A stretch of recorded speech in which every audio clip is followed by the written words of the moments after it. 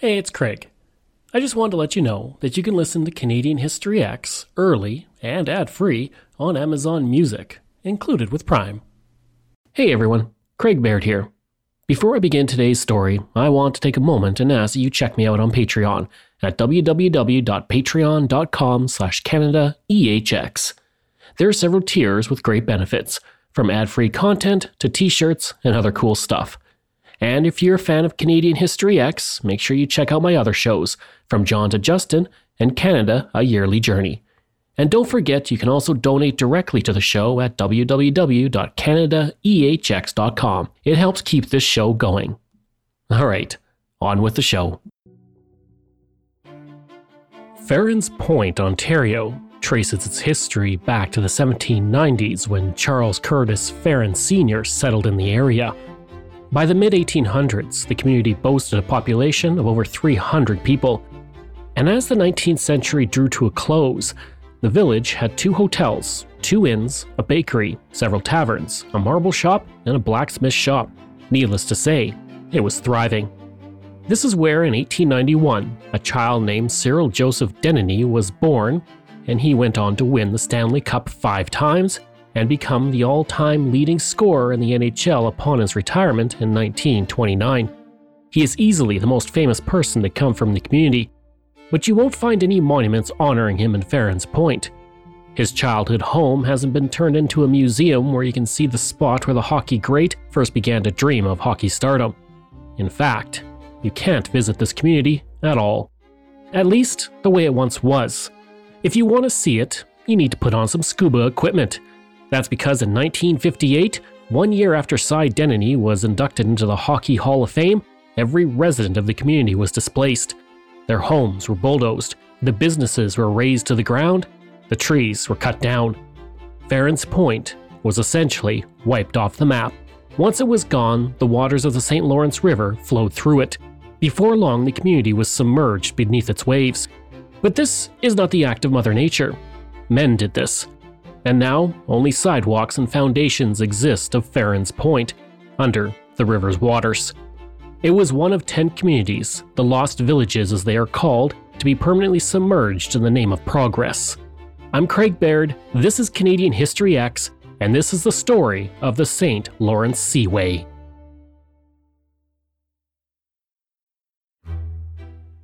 To begin our story, we need to journey back in time a few thousand years.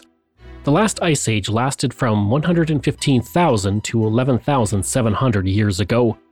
The peak of that very cold time was 21,000 years ago.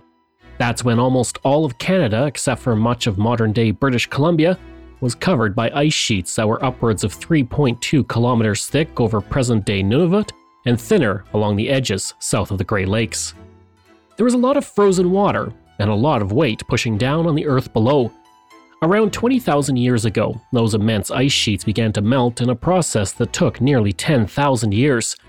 And as the ice sheets melted, they retreated north, leaving behind a lot of water. And that's how many of our largest lakes, including Lake Winnipeg and the Great Lakes, were formed.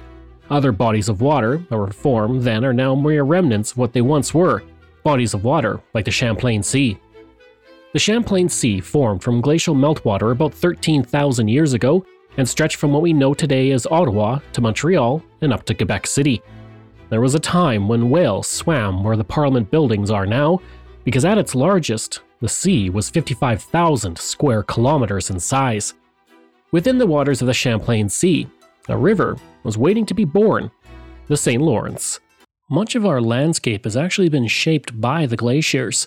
South of Calgary, there's a town called Okotoks. The community takes its name from the massive glacial erratic that was transported 300 kilometers from the north 20,000 years ago and deposited on the open prairie. It's as tall as a 3-story apartment building. I actually visited that location in 2001, and it's very interesting to see. And the name Okotok is actually the Blackfoot word for big rock. Now, the rivers have cut through the landscape from the Rockies to Hudson Bay, and they were shaped by the glaciers as they disappeared. And even places that were not touched by glaciers were shaped by them. In southeastern Alberta and southwestern Saskatchewan, there is the Cypress Hills.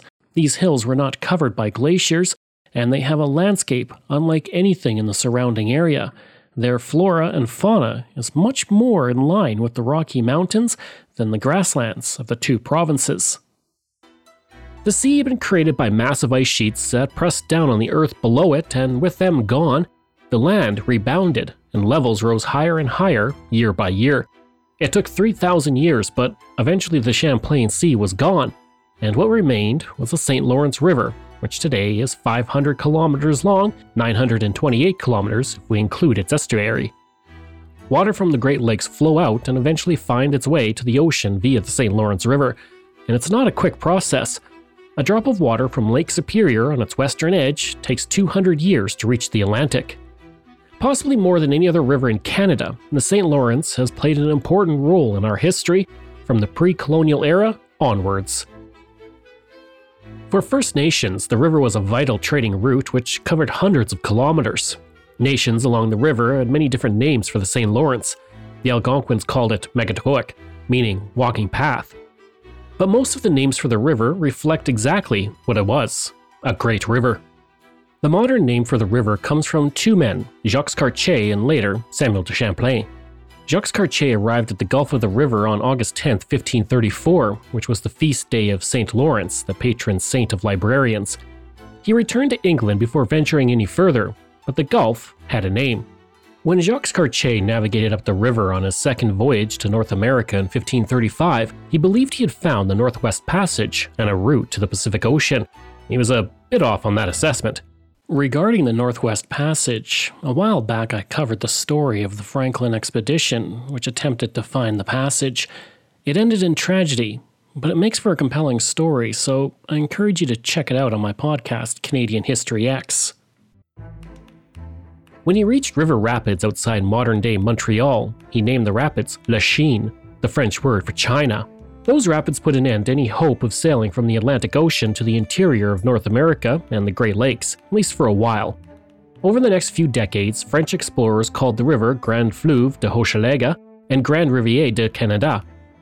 In 1604, Samuel de Champlain recorded the river's name as Fleuve Saint-Laurent on a map, extending the name of the Gulf to the name of the river itself, and thus the St. Lawrence River's name was born.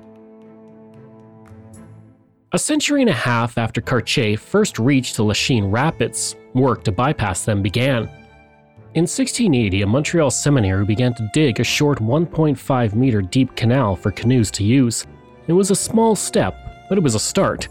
10 years later, the New France colonial government began the process of building a canal to allow ships to bypass the rapids, but due to costs and logistics, the canals did not go far beyond the planning stage.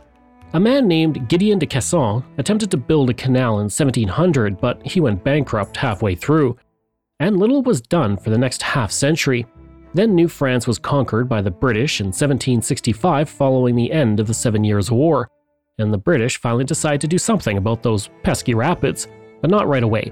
It took until the American Revolution, which took place from 1775 to 1783, for Britain to build canals to bypass the rapids. Britain was worried about an American attack along the border, and getting ships past Montreal was key to the defense along present-day southern Ontario. The British built 4 small canals connecting nearby Lake St. Louis and Lake St. Francis at Montreal to aid the movement of narrow-draft ships. And while these small canals did help, they were only 0.76 meters deep, with 5 locks that measured 1.83 meters wide. Yet, that was all that Montreal had for the next few decades, until a man with a love of sugar came along.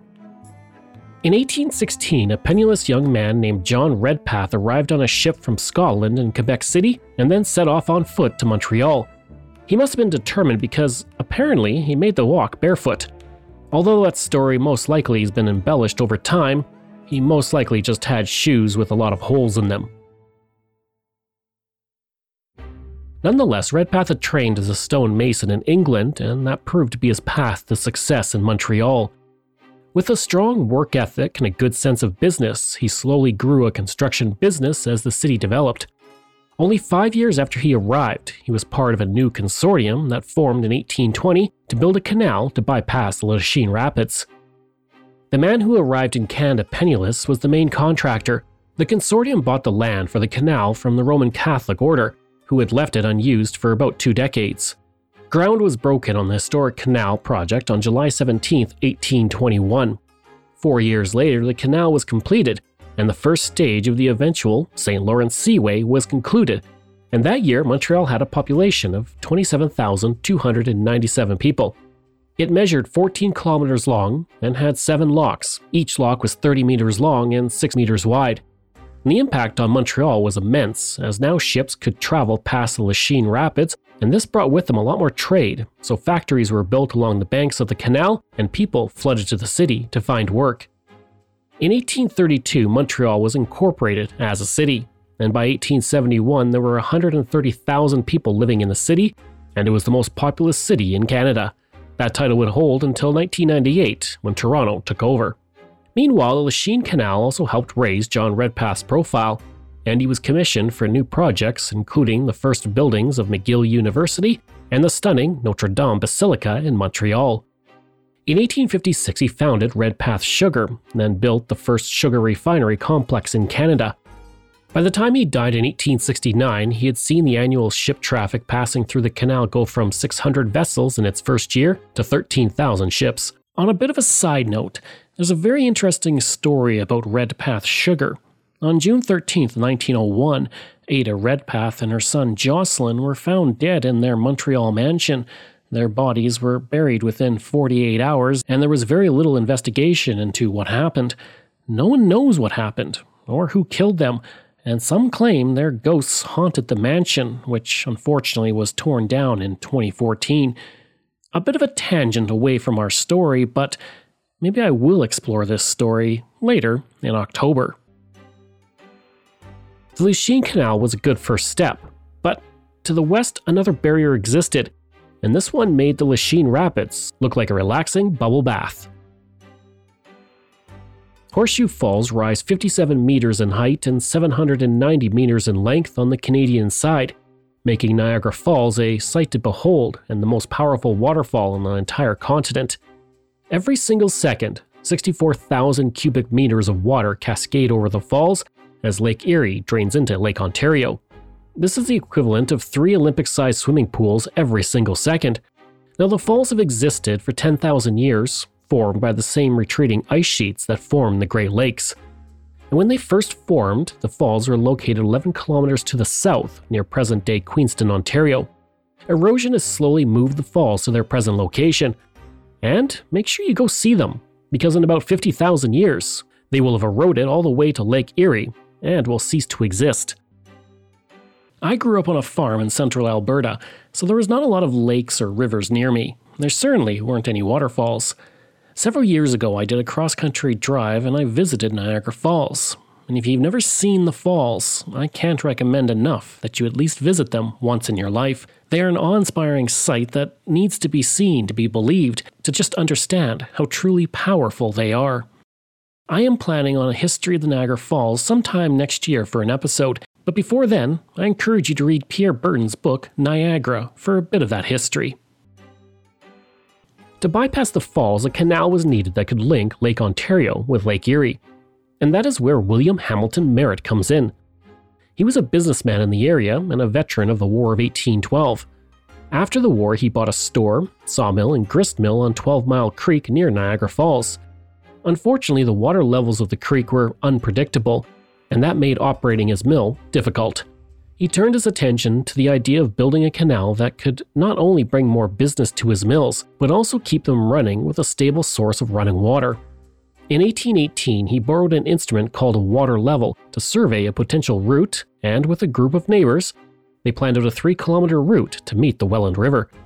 On July 4, 1818, a petition was sent to the Upper Canada Legislature to provide permission for the construction of a canal between 12 Mile Creek and the Welland River. And then Merritt waited, and waited, until 1823 when an engineer named Hiram Tibbets conducted a formal survey. His report suggested a canal about 1.2 meters below the surface level of the Welland River. This channel would run from Port Robinson to Allenburg, then follow 12 Mile Creek to Decoos Falls, and then decline and continue to Port Dalhousie on Lake Ontario. The following year, the Welland Canal Company was formed with $150,000 in capitalization. The route was adjusted somewhat as well, running from Port Robinson to Allenburg, then north through a series of canal locks to Meryton. On November 30th, 1824, 200 people watched as ground was broken on work that would take 5 years to complete, and by 1829, the Welland Canal was finished, and a new connection between Lake Erie and Lake Ontario was formed. While the Lachine Rapids were bypassed, troublesome rapids existed just 100 kilometers downriver near Cornwall, Ontario, so the British government commissioned the construction of the Cornwall Canal in 1834.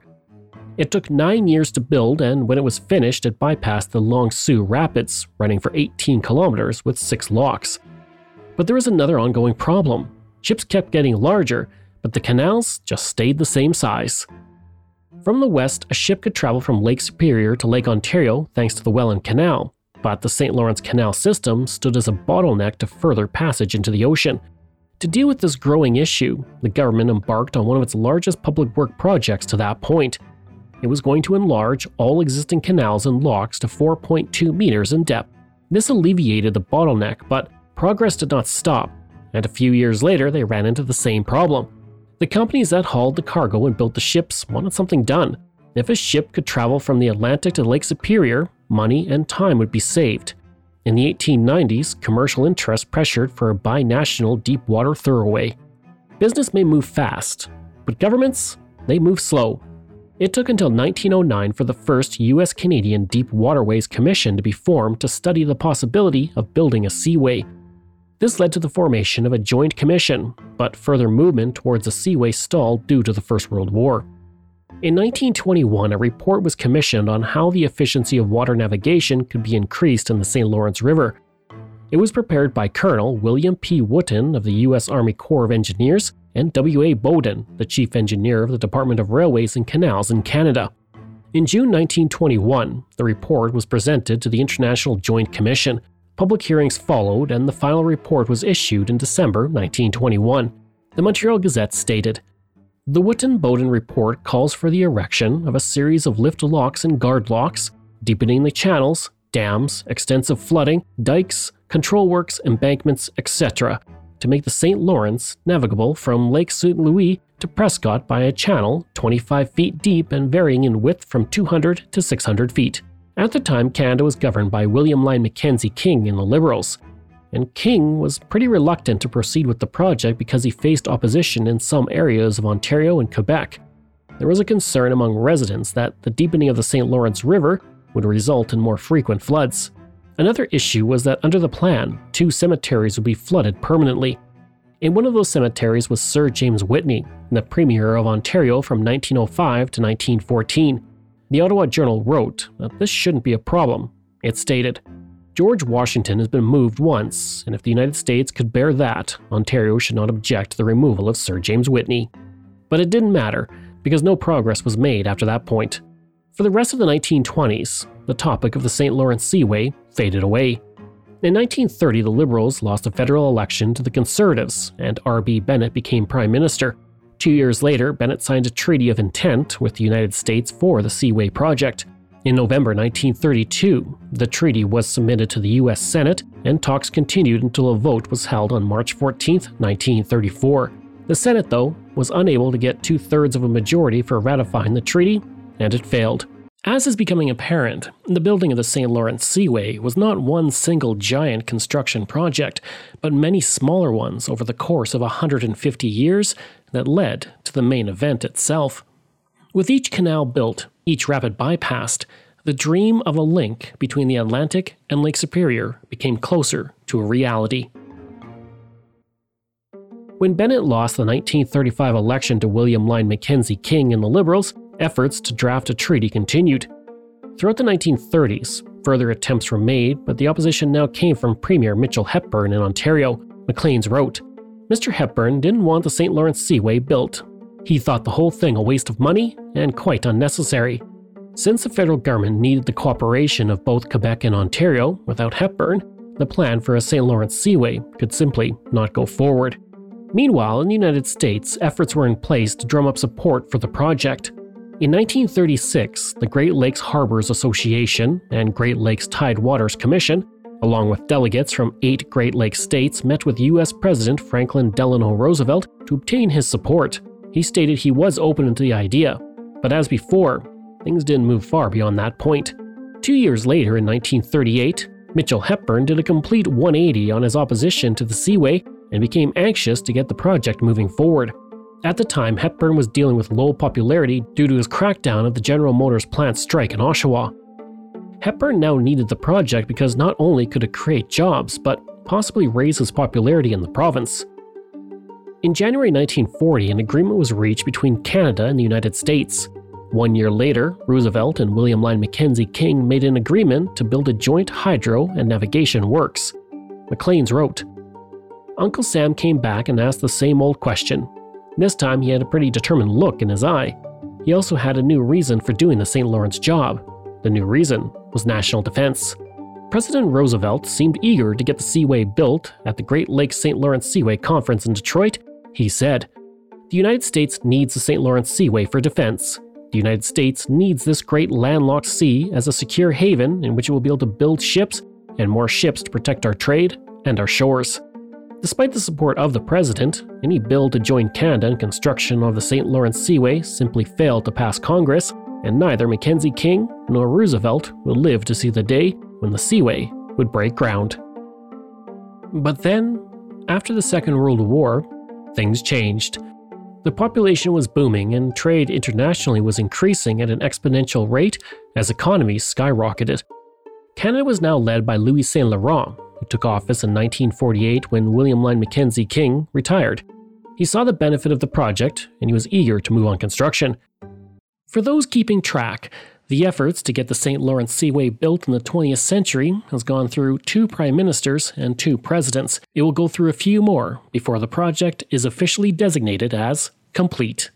So far, we've seen small canals become larger canals as Canada attempted to build something that could bypass the many obstacles that existed on the St. Lawrence and into the Great Lakes.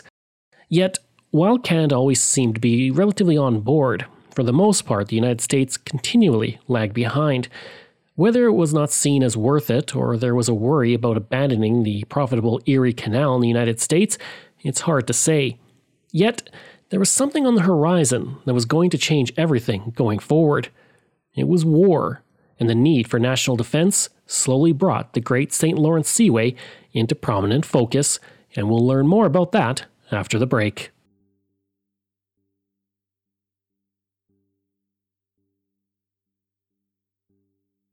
We've been following the story of the St. Lawrence Seaway for hundreds of years now. The St. Lawrence River was created by huge glaciers thousands of years ago and used by the indigenous peoples for centuries. But now, as ships were getting bigger, the canals that existed simply were not up to the task. Coming up, as Canada continually waits for the United States to jump on board, through the Great Depression and the Second World War, it will get impatient. Eventually, Canada will just decide that if there's going to be a St. Lawrence Seaway, it will have to be built by Canada itself. And that would prove to be just the push that the United States needed. Down in the United States, Harry S. Truman was president, and he took over following the death of Franklin Delano Roosevelt in 1945. And while Truman wanted the Seaway, the rest of his government simply didn't. On August 26, 1951, a U.S. congressional committee rejected the St. Lawrence Seaway project. After 2 decades of refusals, Canadians were impatient, and the federal government decided that if the United States was not going to be part of it, then Canada was just going to build the Seaway itself and reap the rewards from it completely. This attitude was shared by Kay Kozva, a hydro employee in Niagara Falls. On September 7, 1951, Ontario Premier Leslie Frost received a $10 bill in a letter in a donation towards the St. Lawrence Seaway. The letter said, "In order to do my share as a Canadian, I've decided to work overtime and contribute my earnings towards the all-Canadian St. Lawrence Seaway." On September 28, 1951, the 2 leaders met and Prime Minister Louis Saint Laurent told President Harry Truman that the Canadian government would construct the Seaway completely within Canadian territory. This was a real concern for Truman, who could see that it would give Canada all the revenue from such a seaway as opposed to splitting the revenue should they share the territory. Regardless, Canada would grant the United States permission to use it. When news got out about the ultimatum, there was a harsh reaction from American Senator George Aiken of Vermont, a supporter of the Seaway project. He said, "It is a disgrace for the United States to force Canada to do this for their own protection. We ought to be ashamed of ourselves." Truman issued a statement saying his preference was a joint construction project. Representative Tom Pickett of Texas said, "He's finally showing a little judgment." As America warmed to the joint project, Canada was not about to wait. On December 21, 1951, the Canadian federal government created the Crown Corporation St. Lawrence Seaway Authority. President Truman wanted U.S. involvement but still struggled to garner support. When a bill was put forward to the U.S. Senate in early 1952, Truman said, "If Canada constructs the waterway, then no doubt some future administration will allow New York and Quebec to obtain all the power. This is one of the worst things that could happen in the northeast section of the country." His call to action fell on deaf ears and the motion was killed in the Senate. Instead, the Senate passed a motion, 43-40, to return the bill to its Foreign Relations Committee for further study. Canadian Transport Minister Lionel Chauvier said nothing would slow down Canadian plans to build the Seaway. And by the end of 1952, Truman was once again appealing to Congress.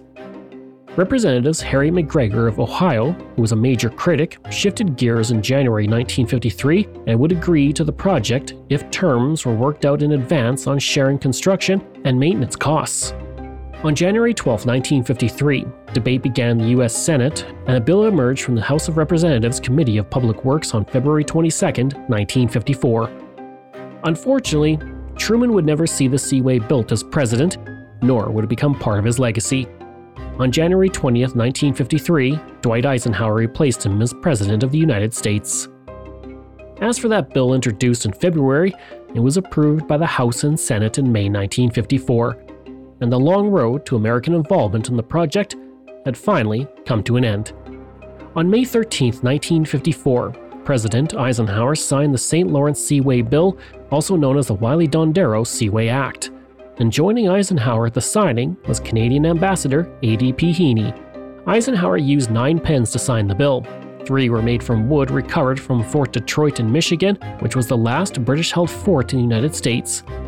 Eisenhower said, "Now work can begin on this great project." In a story about the St. Lawrence Seaway, we are nearly 3/4 into the story before we get to the actual construction happening. As with so many things, though, the story of an event, person, or project in Canadian history often has much more lead-up and small steps before things really get moving. The same is true for one of the biggest construction projects in Canadian history. On August 10, 1954, there was a groundbreaking ceremony that took place on the American side of the border. Governor Thomas Dewey of New York State pressed a button to set off a dynamite charge, while on the Canadian side, the ceremony was a bit less explosive. Prime Minister Louis St. Laurent dug into the dirt with a shovel, along with Ontario Premier Leslie Frost. The Montreal Star reported, Mr. St. Laurent, after breaking ground, said that the ceremony has been characterized by the spirit of friendship and harmony, which Canada and the US have come to accept as normal. The St. Lawrence River has become a bond rather than a barrier. He said that the project will bind together all residents of the St. Lawrence Valley. And now, the project really got to work. One of the biggest parts of the project was the construction of the 2,090 megawatt power dam near Cornwall, Ontario. Now this came as a mixed blessing for Cornwall because, although it was expected to help in the future, especially thanks to the $1 million filtration plant the city received as part of the agreement, there were several problems for the city during construction. The city was flooded with workers who had to live in trailers and rented rooms due to a housing shortage. Rents skyrocketed and many families were pushed out. As many as 5,000 people traveled to see the construction as well, causing traffic chaos. And on paydays, construction workers were often rowdy at the end of the work week and kept the small police force very busy. Construction finished on July 1, 1958, when 27 tons of explosives were used to demolish the coffer dam that diverted the St. Lawrence River away from the new dam, and then it took only 4 days for the new hydro plant to become operational and begin providing power to Ontario. And there were many changes to old infrastructure because of the St. Lawrence Seaway construction. Bridges had to be rebuilt to allow for larger ships to pass underneath. At the Jacques-Cartier Bridge in Montreal, the piers were enlarged and the bridge was raised to 120 feet. A new higher span was built along the old bridge, then it was raised with hydraulic jacks and detached from the bridge frame. The new span was then lifted and fitted into place. The process of swapping bridge decks took only 2 hours. The Montreal Gazette reported, "The spring of 1955 may seem like just another spring in Montreal, but already huge bulldozers and other heavy equipment are about to move onto 2 projects bordering the South Shore. Last week, the authority called for tenders for excavation and construction of the Seaway along about 4,900 feet in the river opposite Montreal, extending to the upper end of the present ship channel. In Ontario and Quebec, rivalries between towns sprung up as they all vied for a share of what the Seaway could provide. Both Toronto and Montreal said they would be the gateway of the Seaway. Toronto Mayor Fred Gardner stated, "Toronto will have a population of 2 million in 15 years. Nothing can stop us from being one of the most important cities in the world." And he turned out to be right in that regard. Toronto passed 2 million people in population in 1971. As a result of the construction of the Cornwall Dam, 15,400 hectares of land were flooded, which created Lake St. Lawrence. And within that area were several communities, railways, and highways that went through the land, and all would be lost to the lake. Altsville, Dickinson's Landing, Farron's Point, Maple Grove, Miles Roches, Moulinette, Santa Cruz, Sheik's Island, Wales, and Woodlands were all lost beneath the waves. These communities became known as the Lost Villages. Residents were given market value for their homes, although many felt they were cheated because the Seaway plan had decreased the property values before the government compensated them. And 2 communities were relocated, rather than demolished. Iroquois was a larger town site, and the decision was made to move its population to a new site, and 152 buildings, mostly homes, were relocated. The community is now known as South Dundas, after its amalgamation with Matilda, Williamsburg, and Morrisburg in 1998. Now, Morrisburg was the second community relocated because 1/3 of the community would be lost to the St. Lawrence Seaway project, including its main street and original business district. A total of 87 homes were moved, and the entire downtown business district was demolished and relocated to a shopping plaza. Think about where you live now. Perhaps you've lived there for decades, or maybe your family has lived in the area for a century or more. Now think about being told you have to leave. You have no choice, really. The St. Lawrence is going to start rising, and your home is going to be underwater. Yes, the government is offering you money for your home, but does that replace the many memories you have there? What did Cy Dennedy think, knowing that his hometown was going to be no more? What would you think, knowing the place you loved is going to be under the waves? That one day, all that will exist of that place is the memories that you formed over the course of your life. It's a sobering thought, and one many people have had regarding many projects in Canadian history. The Canadian National Railway line also moved 1.1 kilometers north of its original location, and part of the flooded area included Chrysler's Farm, a location of a major battle during the War of 1812, but the monument marking the battle's location was moved. Today, a few remnants of these villages remain, and sidewalks and building foundations can be seen under the water or even along the shoreline when water levels are low. In all, 525 homes, 6,500 people, 64 kilometers of railway, and 56 kilometers of highway were relocated, while 20,000 acres of farmland was lost. The Akwesasne people also lost 1,200 acres of reserve land and 15,000 acres of their traditional land. But unlike the residents of the lost villages, they were not consulted, and they were not compensated for their losses until 2008, when they finally received monetary compensation. Meanwhile, by the summer of 1956, over $122 million had been spent on Phase 1 of the project, which included the excavation and dredging, and everything was well on its way. Phase 2, which included the mechanical works, was just starting, and even locations far from the Seaway were excited to enjoy the benefits of the Seaway. In Labrador, the iron ore produced in the area would be shipped to Pennsylvania and then inland through rail. This came with high transportation costs, and the maximum demand for Labrador ore was about 10 million tons per year as a result. But with the Seaway, the ore could get into the interior much easier and cheaper, allowing for upwards of 20 to 30 million more tons of ore to be sold by the province. On April 25, 1959, the St. Lawrence Seaway officially opened. The Windsor Star reported, "Opening today to ships from the 7 seas, the new waterway has 7 steps leading from the riverfront metropolis, the land-bound harbors, and the 5 Great Lakes." Maclean's wrote, "With the Seaway completed, there will be no physical barrier to prevent British ocean ships from sailing up the Great Lakes to Fort William and loading grain there." Each lock was 800 feet long and made of concrete and circumvented obstacles in the river such as rapids and the dam. The first step for a ship entering the Seaway was to go under the Jacques-Cartier Bridge, then into the Lachine Canal. The first lock lifted the boat 15 feet, while the second lifted it 30 feet. Then it would traverse Lake St. Louis into another channel with 2 more locks, then into Lake St. Francis and 2 more locks. On the first day, 68 ships stretched 225 kilometers down the Seaway. On the ships were Prime Minister John Diefenbaker, 118 Canadian MPs, 21 senators, and 7 U.S. congressmen. And then on June 26, 1959, the official public opening ceremony was attended by Prime Minister John Diefenbaker, President Dwight Eisenhower, and Queen Elizabeth II. President Eisenhower said, "May this example never be forgotten by us. May it never be ignored by others. For in the reasonable resolution of the acute international problems of our time rests the single hope for world prosperity and happiness and peace with justice for all." Queen Elizabeth II said, "This partnership is most agreeably symbolized, Mr. President, in the fact that you and I have joined together to perform this ceremony today." Over 40,000 people were in attendance, and the Sioux Star wrote that 300 Roman Catholic church bells, the horns and sirens of 50 freighters, joined the cheer of the crowd to welcome the opening of the Seaway. The total construction of the Seaway cost $470 million, $336.2 million of which was paid by the Canadian government. The cost was mitigated by a toll system that was expected to compensate for construction costs within 50 years. Over the course of its construction, 22,000 people were employed at one point or another, and today the Seaway generates $3.4 billion in business in the United States and Canada, and each year, over 250 million tons of cargo moves through the Seaway. But not everything with the Seaway has been beneficial. The opening made the American Erie Canal obsolete, which caused a severe economic decline in upstate New York. It also had an adverse effect on the environment. With so many ships moving through the Seaway, it's provided a conduit for many aquatic species to reach areas outside their typical habitat, and invasive species have become a serious problem. The zebra mussel has become one of the most damaging invasive species in the Great Lakes.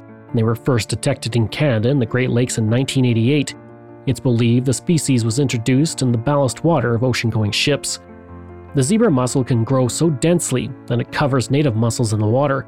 They're responsible for the near extinction of many species in the Great Lakes by overcompeting species for food and even suffocating native mussels and clams. They can also block pipelines and water intake systems, municipal water supplies, and hydroelectric dams. It's estimated that the zebra mussel has cost businesses and communities $5 billion since 1988. Power companies account for $3 billion of that. And while attempts to slow the spread have been initiated, the species has reached as far as Lake Winnipeg and shows no signs of slowing down. Now, if you want to hear more about this in detail, I recommend you check out our sister podcast, What Happened To, where host Erica investigates this invasive species and what can be done to slow it down with its environmental impact. I hope you enjoyed that episode and our look at the St. Lawrence Seaway.